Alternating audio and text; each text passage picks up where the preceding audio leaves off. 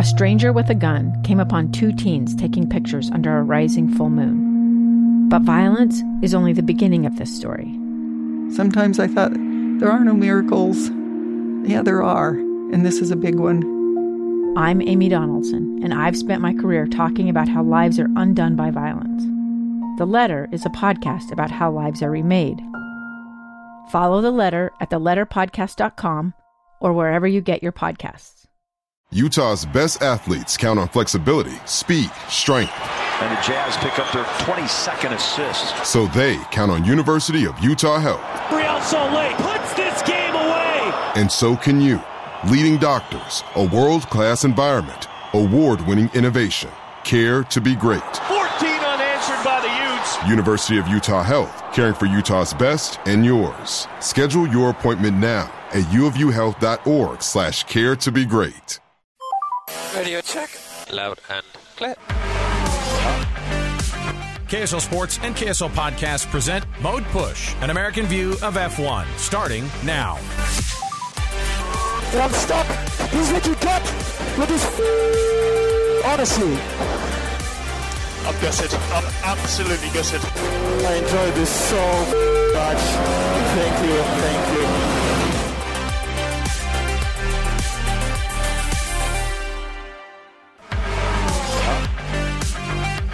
All right, everybody, welcome on in. It's another edition of Mode Push, an American view of F1, the podcast brought to you by KSL Sports, KSL Podcasts. Alex Curie, Dan Jimenez back in the studio again after months of suppositions and wondering and testing and just trying to get by with memes, Dan, to just make us excited about racing. Here we are actually talking about the first race of the season, first race in the books, and it's already freaking over. Here we are. And I'm not going to play the Red Bull 1-2. I think the more interesting spot was this one, of course. Please welcome back to the Formula One podium for the 99th time, Fernando Alonso, who weaves across the line and celebrates a dream debut with Aston Martin. Alonso heading back to the rostrum, heading back to the podium, having provided us with some phenomenal overtakes along the way. There was. It was, I mean, I don't want to toot my own horn here, Dan, but I did. You did call a podium for Fernando. I called a podium for Fernando, and I gave him that double points boost, I think, or however that works. In our little fantasy did league. You in the fantasy? Yeah, yeah. Nice. Good choice. I think that was the only thing that kind of kept me middle of the pack, because I think in the fantasy league you and I are in, are 17 teams or something along those lines, or 15 or something like that. Yeah. And I only have one team that I put together, but I think I'm tied with either your Shag and Wagon account or the Cost Captain. I can't remember which one of yours, but it was an interesting look, because I was like, okay, I thought I did amazing. The people who freaking were dogs for me today were K-Mag, who I was like, Haas let me down today on the fantasy side, especially after Hulk gets into Q3, and you're like, they got a quick car here, man. And they fell off the freaking planet today. So out of everything, though, we'll get into all of the stuff that kind of surrounded the race. But I just wanted to get your right off the bat. We don't talk about any of these things until we get right onto the air about it. So your first impressions of race number 1 of the season. Man, gracias por Fernando Alonso. Like, it was like, without Alonso, that would have been a pretty dry race. He made it exciting. Like, he had some legit green flag passes on Hamilton, on Sainz, on, like, it was great. Like, he had a rough start to the race. It didn't help getting clipped by his teammate in like turn 3 or 4. But after things settled down right there, like, he was the most exciting part of the race. And I think that he's going to be a serious factor going into the next race at Jeddah and through the first part of the season at least. Like, I think everyone is caught off guard with how quick they are, and Alonso is just on it. Like, I just loved his attitude today. He was super like chipper and excited on the radio, and then afterwards on the podium, like, he's at an all-time stoke level. So I thought that was great. Aside from that, it was a lot of similar storylines to the end of last year. Just Max running away with it like half a second to a second a lap to get going. Charles having his engine troubles. It just felt like a replay of the end of last season. But Fernando made it pretty exciting. Do you think, I mean, Checo was no slouch, but when you're in the same equipment and you finish, I think that the final was, somewhere in the double digit.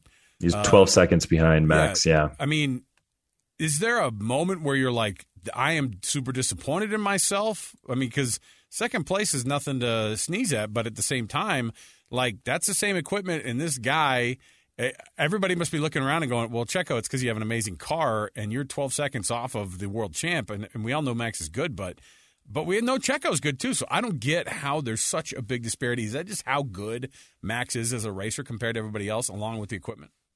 Yeah, I do think it's that. Max is the best driver on the grid and the best car, and you combine those two factors, and he just runs away with it. Max got into clean air early on and, was probably able to manage his tires. Sergio had a poor start, lost the position to Charles, like trying to defend on Carlos that came up on the right side on the start. I thought it was a pretty good start by both of the Ferraris. I thought both of the Ferraris were going to get past Checo there, but he held off signs. And, without the Ferrari failure on Charles Leclerc's car, then, he would have finished third. So Sergio's quick, but man, Max he's just at another level. Let's talk about it. Let's just get straight into this thing. The absolute dog of the day. Let's go two things. So we'll go, who sucked as a driver today? Who sucked as a constructor today? Where do you want to start? Let's start with your who sucked with the drivers. Man. Ocon. Oh, no. One penalty after another. It was pretty bad. Mm-hmm. Ocon was pretty terrible. And then on the manufacturer side, I don't think anybody had a worse day than McLaren. No. They just were really bad. So there's a reliability thing in there too, right? Because I don't know what was. I think Lando came in and had to have something done with his pneumatics. Pneumatics. So and that's on top of Oscar Piastri with his most disastrous start to being an F1 possible is getting into the pits and your car just, I don't know, like his battery died. Blue screen of death on a steering wheel and just. I think it was. I think it was the alternator. Recover. It was an alternator issue probably, but they were. They said it was engine harness, so something deep down in the electronics of the car that was causing the issue. So when they changed out the steering wheel, why change a steering wheel out on a car? That seems kind of weird. That's where the computer lives on the car, is inside of the steering wheel. So if you're having electronics or computer software issues, then the way to address it is to switch out to a backup steering wheel, and that didn't help. So it was more of kind of fundamental with the hardware of the car than the software. My dog of the day, driver-wise, because I think that, Lando is stuck in the thing that he has. You know what I mean? Like, Mm-hmm. He just is. I know that he's disappointed. He's been pissed the entire testing and then Piastri. You retire the car. That's one thing. Nico Hülkenberg, for all the things that he was supposed to be doing, maybe I shouldn't go too hard on Hulk just because he's back in F1 again, and I think he's a really, really good driver, and I think that Haas team could be really good. But I think that he starting in 10th and then just finding it, just not finding any pace and just falling down, and it was a little bit wild that he was so bad. I'm gonna go with Alpine. I know that Pierre Gasly came back and got some points, but I think that everybody was expecting those guys to be a little bit more buttoned up, and it wasn't that the pace needed to be so good, but yeah, it just seemed like a real. I mean, Gasly was in 20th for a good chunk of the race. I felt like he was back there. He couldn't dig his way back out of the back of the grid. That from a constructor's side of thing, I think that Alpine probably was a letdown in that sense. I'm going to go with, but let's do the guys that surprised us the most, maybe, and not the MVPs of the day, but guys that surprised me the most. I thought Logan Sargent had a really, really good first day. Yeah, no, I'm totally with you. He was consistently running highest of all the rookies. He just stayed out of trouble. I didn't ever see any warnings pop up from the race stewards on him exceeding track limits, which was happening with a lot of other guys. And he was battling with Yuki and battled with Alex, and then in qualifying too, he missed out on, he got booted out in Q1, but he ran the same exact time as Lando. And so, he effectively ran the 15th fastest time. And so I'm excited for Logan. I thought that was great. You couldn't ask for a better rookie debut than what he got. Who was most embarrassed today? Either constructor or driver, either one of those. I've got one in mind for sure. Gosh, my mind keeps coming back to McLaren, but I think your Alpine observation, I think on the whole for the weekend, Alpine just really underperformed from qualifying to the race. And then Pierre, I think, had a monster heroic effort to pull that thing from 20th to 9th. To get some points. I want to hear your dog. Okay. Who's embarrassed? I'm going to go. Who's our embarrassment? Here's embarrassed, and it's not really because they're third in the Constructors Championship so far this year. But Mercedes is the works team.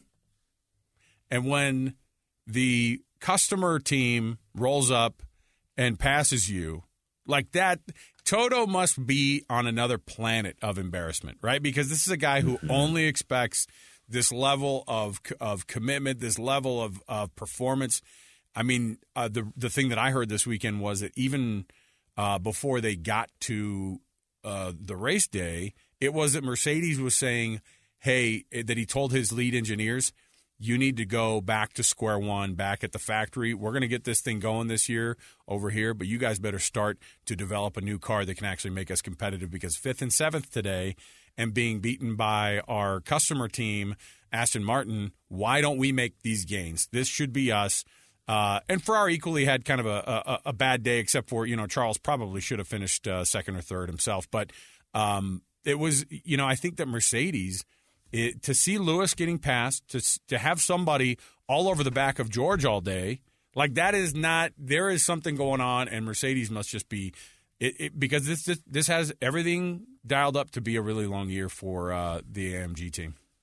Yeah, there was a really surprising quote that I'll have to paraphrase, but it's something from Toto where he said, we came into this year still like sticking to our old design philosophy, and it's obvious that it's wrong and we got to start over. Like, that is crazy after race one saying we're off on the completely wrong foot. And so if I'm Toto, I'm looking at my engineering team and be like, if the next version of this car does not look like the Red Bull and the Aston Martin, like, you better have some really good, data to back up why not. Yeah. Because there's two cars that have the same exact like side pod profile and they're running in the front. And we have this odd duck that everybody's making fun of and we suck. So you must be some genius if you think that you're no better than Red Bull and Aston Martin right now, that empirically are just like, it's the fastest car. So I actually, I saw another, I was listening to like, I think a quote that somebody from the Aston Martin team actually brought up, because they were asking about this very thing. They said, when they showed up again and they had their same, the philosophy that they had with the side pods, and everyone went, what's going on here? Why didn't you change it? And the idea was, if they had to start over again, I think that the philosophy was they were going to have to start from somewhere so completely different that it would actually be against something. They'd be comparing themselves against something that they didn't have data on. And so that was like, they have to have this like this comparison. Is just like, okay, you have 1A and 1B. Which one do you take? And they took 1A, and 1B probably might have been a better option now that you look at it and you go, yeah, we're still slower than, they're likely. I mean, the reality is that Ferrari is going to be the second best team, maybe even Aston Martin. But like, Ferrari's the fourth best team right now in F1, and that is a Mercedes. Mercedes is the fourth best team in F1 right now, and that's freaking wild. Yeah, it's crazy after how many years of dominance, 7, 8 years of dominance, to see them in fourth is crazy. And I think it's going to make for a really competitive midfield. Like, I don't know what's going to happen for the number one spot. Max is likely George Russell after the race said that Red Bull is going to win every race this season. I mean, like, come on, man, don't say that. But that's how you lower even if your they do, like, I expectations. think that it's going to be really fun and competitive for the rest. And I think like all that's like something about F1 that's different than other sports. Is really, in other sports, we only really care who wins the Super Bowl. And like a few years later, you can't even remember who they played against. Like, it's only about who wins the championship. And I think in F1, that's like where you finish pays different, and what, where you finish will fund development for the next year. And so where everybody finishes 2nd through 10th really matters still. So that's part of being an F1 fan that like you kind of have to get used to, is like, it's not all about who just finishes first. So how do they pitch that to Fernando? Because, he came back from the summer break, the silly season, right? And he was decided. Sorry, see you guys later. I'm going to Aston Martin. But we were all like, dude, what? Alpine has way better pace right now. They seem to have their stuff together. Is it just because you have some of this butting head stuff going on? What did they show him at Aston Martin? Are they able to show him some some sim stuff to go, this is what we're looking at next year, and this is what we're likely going to be doing, and they could tell him a version of them being in second or third in the fight and him winning a handful of races? Because after this weekend, and even really going into qualifying, everybody knew that Aston Martin was probably the second fastest team on the grid. Yeah, he knew something the rest of us didn't, because he seemed pretty confident in his decision when the rest of us exactly were thinking, like, man, you're leaving Alpine for Aston Martin? Are you crazy? They could have shown him, like, hey, our design philosophy for next year's cars is just going to be mimic the Red Bull. And Alonso might have been, okay, hey, great. Like, let's simplify things. We're just going to, like, R&D stands for rob and duplicate in racing.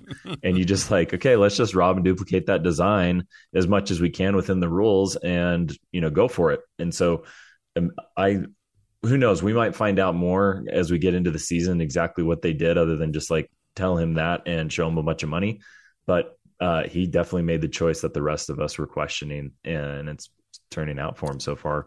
I think Lance Stroll deserves a lot of credit too. Yes, I was just about to bring that up. I mean, the dude broke both of his wrists, got pins, and then I don't know, 8 days later just drove a full F1 race or Grand Prix and finished sixth. I think that's we like to tease Lance a lot. I mean, he's daddy's boy, just getting gifted an F1 seat. I mean, we're all jealous, right? We all wish that we had that chance in life. Billionaire dad, yeah. But I mean, I think you got to give credit where credit is due, and I think sixth alone would have been impressive, but doing it with pins in his wrists, I think, is even more.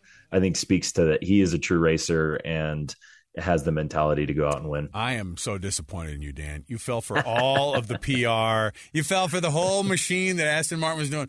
It's like this became all part of the plan. This became his Jordan's flu game. Oh, my wrist. Oh, they got pins in it. And then I watched this whole back and forth this week on today on the discussion, because he got driver of the day. And Alonso comes over in the garage and says, "You're my effing hero," right? You have this thing where the guy who was heroic himself today rolls up and he hugs Lance, and the whole thing with Fernando is he a good teammate? And most of the time the answer is no. But he had this moment. Aston Martin ticked all the boxes of it's pretty easy when you had. This was what happened with Mercedes when they were 1 and 2 every freaking race. And they were a lap up on the majority of the field. The third and fourth place, and then everything down to even just the single points that are awarded, we get kind of obsessed with, because we stopped thinking about Max after about lap 30. And so you get this storyline of Fernando, you get the storyline of Lance, and he split the freaking Mercedes today. And you have to be, speaking of guys who are runner-up for my most embarrassed, is probably – if we're talking about Mercedes, is George Russell, who really, if there would have been another lap too, I think Valtteri would have gotten him. Valtteri was back and forth with Russ today. How freaking hilarious would that have been with the Alpha, climbing all over and then stealing one of those from. And you're going to see it. I was shocked today to see that. But Stroll, he got the driver of the day. They get the PR win for the weekend on top of the fact that they're second in the constructors' standings. So here are what the points look like from today. Max, did he end up getting fastest lap too? Are we still doing that? No. Zhou Guan Yu got fastest lap. He came in pitted on the last lap, and he got fastest lap, and he finished 16th. Yeah, so he doesn't get a point because he's not in the top 10. Yeah, so he doesn't get but you know what? That's a nice little steal one away from the front end. So your points go like this. Your podium was Max and Checo and, of course, Nando. And then Carlos Sainz in a fourth place. Quiet day for Ferrari with the DNF on Charles. Lewis was fifth. Stroll sixth. Russell seventh. Bottas eighth. Pierre Gasly 9th, and then Alex Albon stealing some points for Williams. That puts them firmly in the 7th place for the. They're this year's Haas. Remember when they had that opening race last year where they were suddenly like in that they were planted firmly in the midfield and then fell off. I was actually really surprised. Well, not surprised necessarily as much as I was glad that Williams is crawling their way back into not from the very, very, very bottom. I still saw a lot of people saying their performance is going to still put them probably in that 9th or 10th place in the constructors. But I love that that both guys, Albon and Logan Sargent, coming in 12th, had a mega weekend, I think, for him. So I was glad to see that Williams isn't everybody's whipping child again. So. Amazing start for all those It was guys. during qualifying. I think that Nico Rosberg was commenting on the new team principal. I think James Voles. I think is his name. Came over from Mercedes and worked with Nico when he was at Mercedes, and I just think that one of these rising stars in the sport, and just a great strategist and leader. And so good for him for getting points on his debut as a technical director as well, or team principal.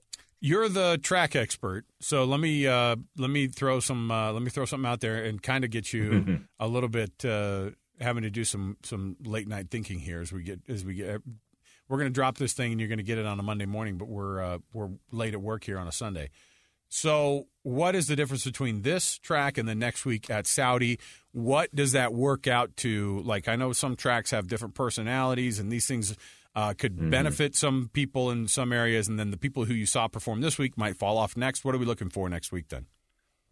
Yeah, so Jeddah is a very different track than we were just at in Bahrain. Jeddah is a relatively new track. 2021 was its first Grand Prix. And so I guess this will be our third time racing there. And Jeddah is a low downforce track because they've got these super long straights, or like these kind of winding straight S's. But it's a lot of full throttle. I think of any track on the F1 circuit, you're at 100% throttle the most at Jeddah. And so it's going to be a lot about straight line speed, where we were just at in Bahrain is more of a high downforce track. And so people were running bigger wings, and it was really played into Red Bull's hands. I think Jeddah is going to play more into the hands of folks who have optimized for straight line speed. So Ferrari, Williams also is, for the last couple of years, has consistently been like the lowest drag car. So maybe Williams can get an even better finish, and hopefully both of them can finish in the points. So I'm excited for Jeddah. It's a different type of racetrack for sure. It's a city circuit, but they've built in these really long straights that I think will make for exciting racing. So I think this, and Jeddah's a little bit more hard. It's harder on the tires, isn't it? Doesn't it eat those tires up too as well? Isn't that kind of the idea, or was that more today that we saw in Bahrain?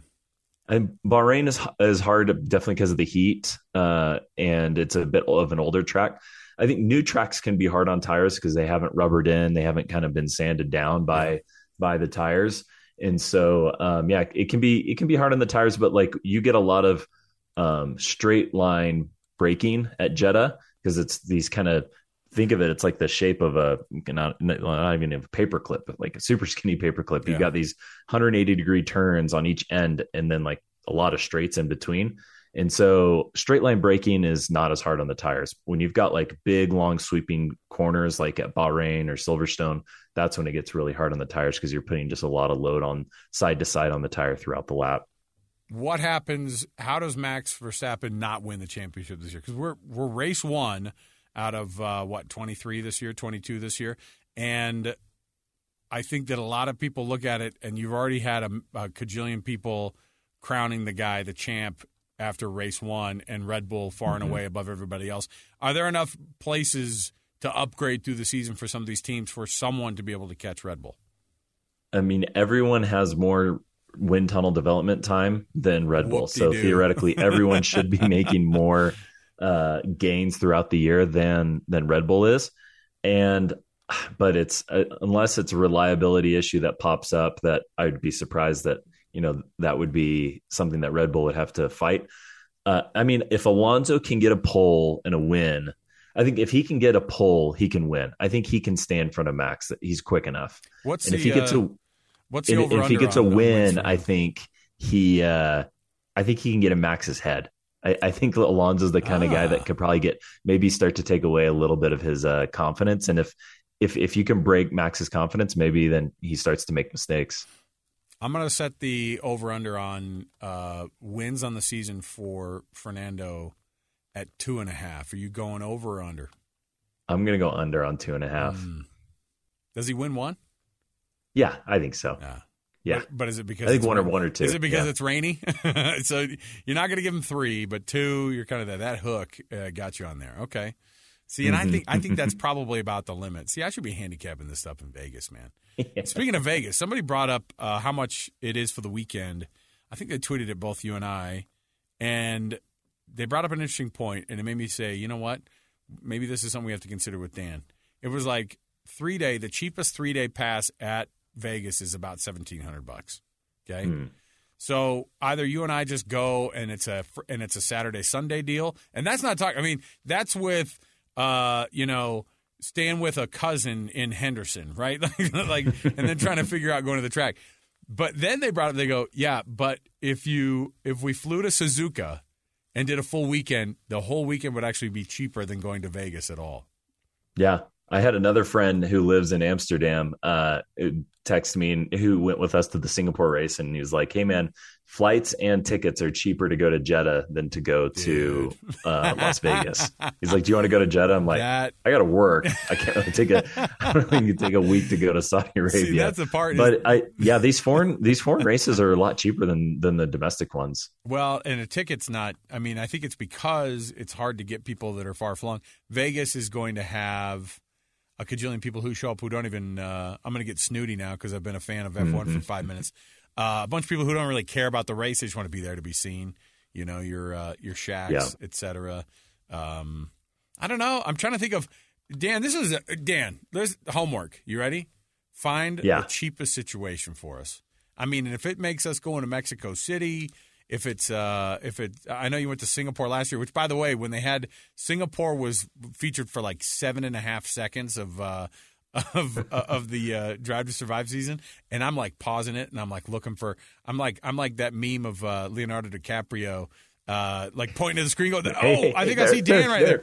Yeah, is that him? I saw that guy? Too. I was like, I was sitting in turn one. I was like, I'm somewhere in this frame for a split second, but a lot of good memories from that weekend. It was so great. All right, well, that's your. You've got to put together the spreadsheet and figure out the most cost effective. Yeah, because look, if we're headed to Canada, fine, I'm all for it. I'd love to use my passport, but you know, these American races are looking more and more unlikely. Even Austin, everyone's just like, well, you sit for about 6 hours in traffic that race day, 3 to get there, 3 to get out, and I'm like, what? But I know because you come from the land of NASCAR, that's like old hat for you, like just sitting around trying to get out of those stadiums. Just parking out in a random field somewhere,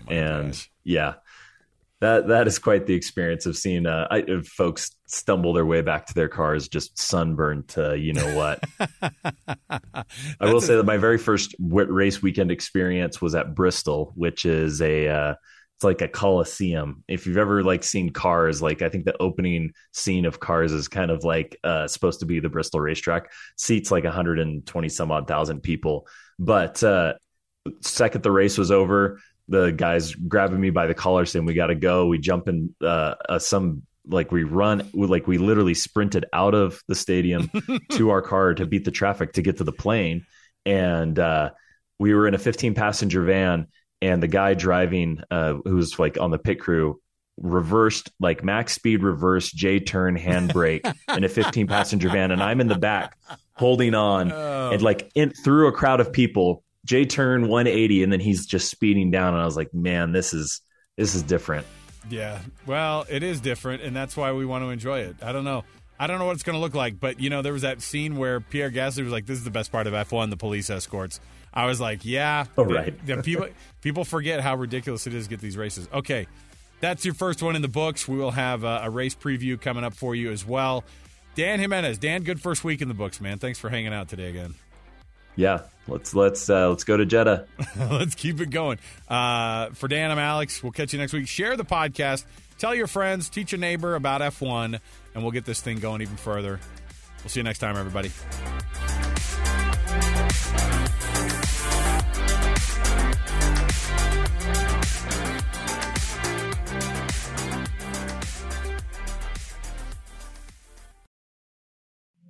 2 years ago, Americans watched in horror as a crisis unfolded at the Kabul airport. She was tear-gassed and beaten.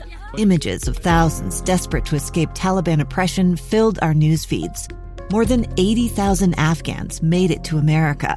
But the story didn't end there. It was very cold. There was no power, no heat. Who would help our newest neighbors? I'm Andrea Smartin. In Stranger Becomes Neighbor, you'll hear the stories of some remarkable refugees who left their homes and their dreams behind, only to start over from zero. Their only possession was 3 blankets. And you'll meet Americans who stepped up to help them. You want me to come when you deliver your baby. What can one person do in the face of an international disaster decades in the making?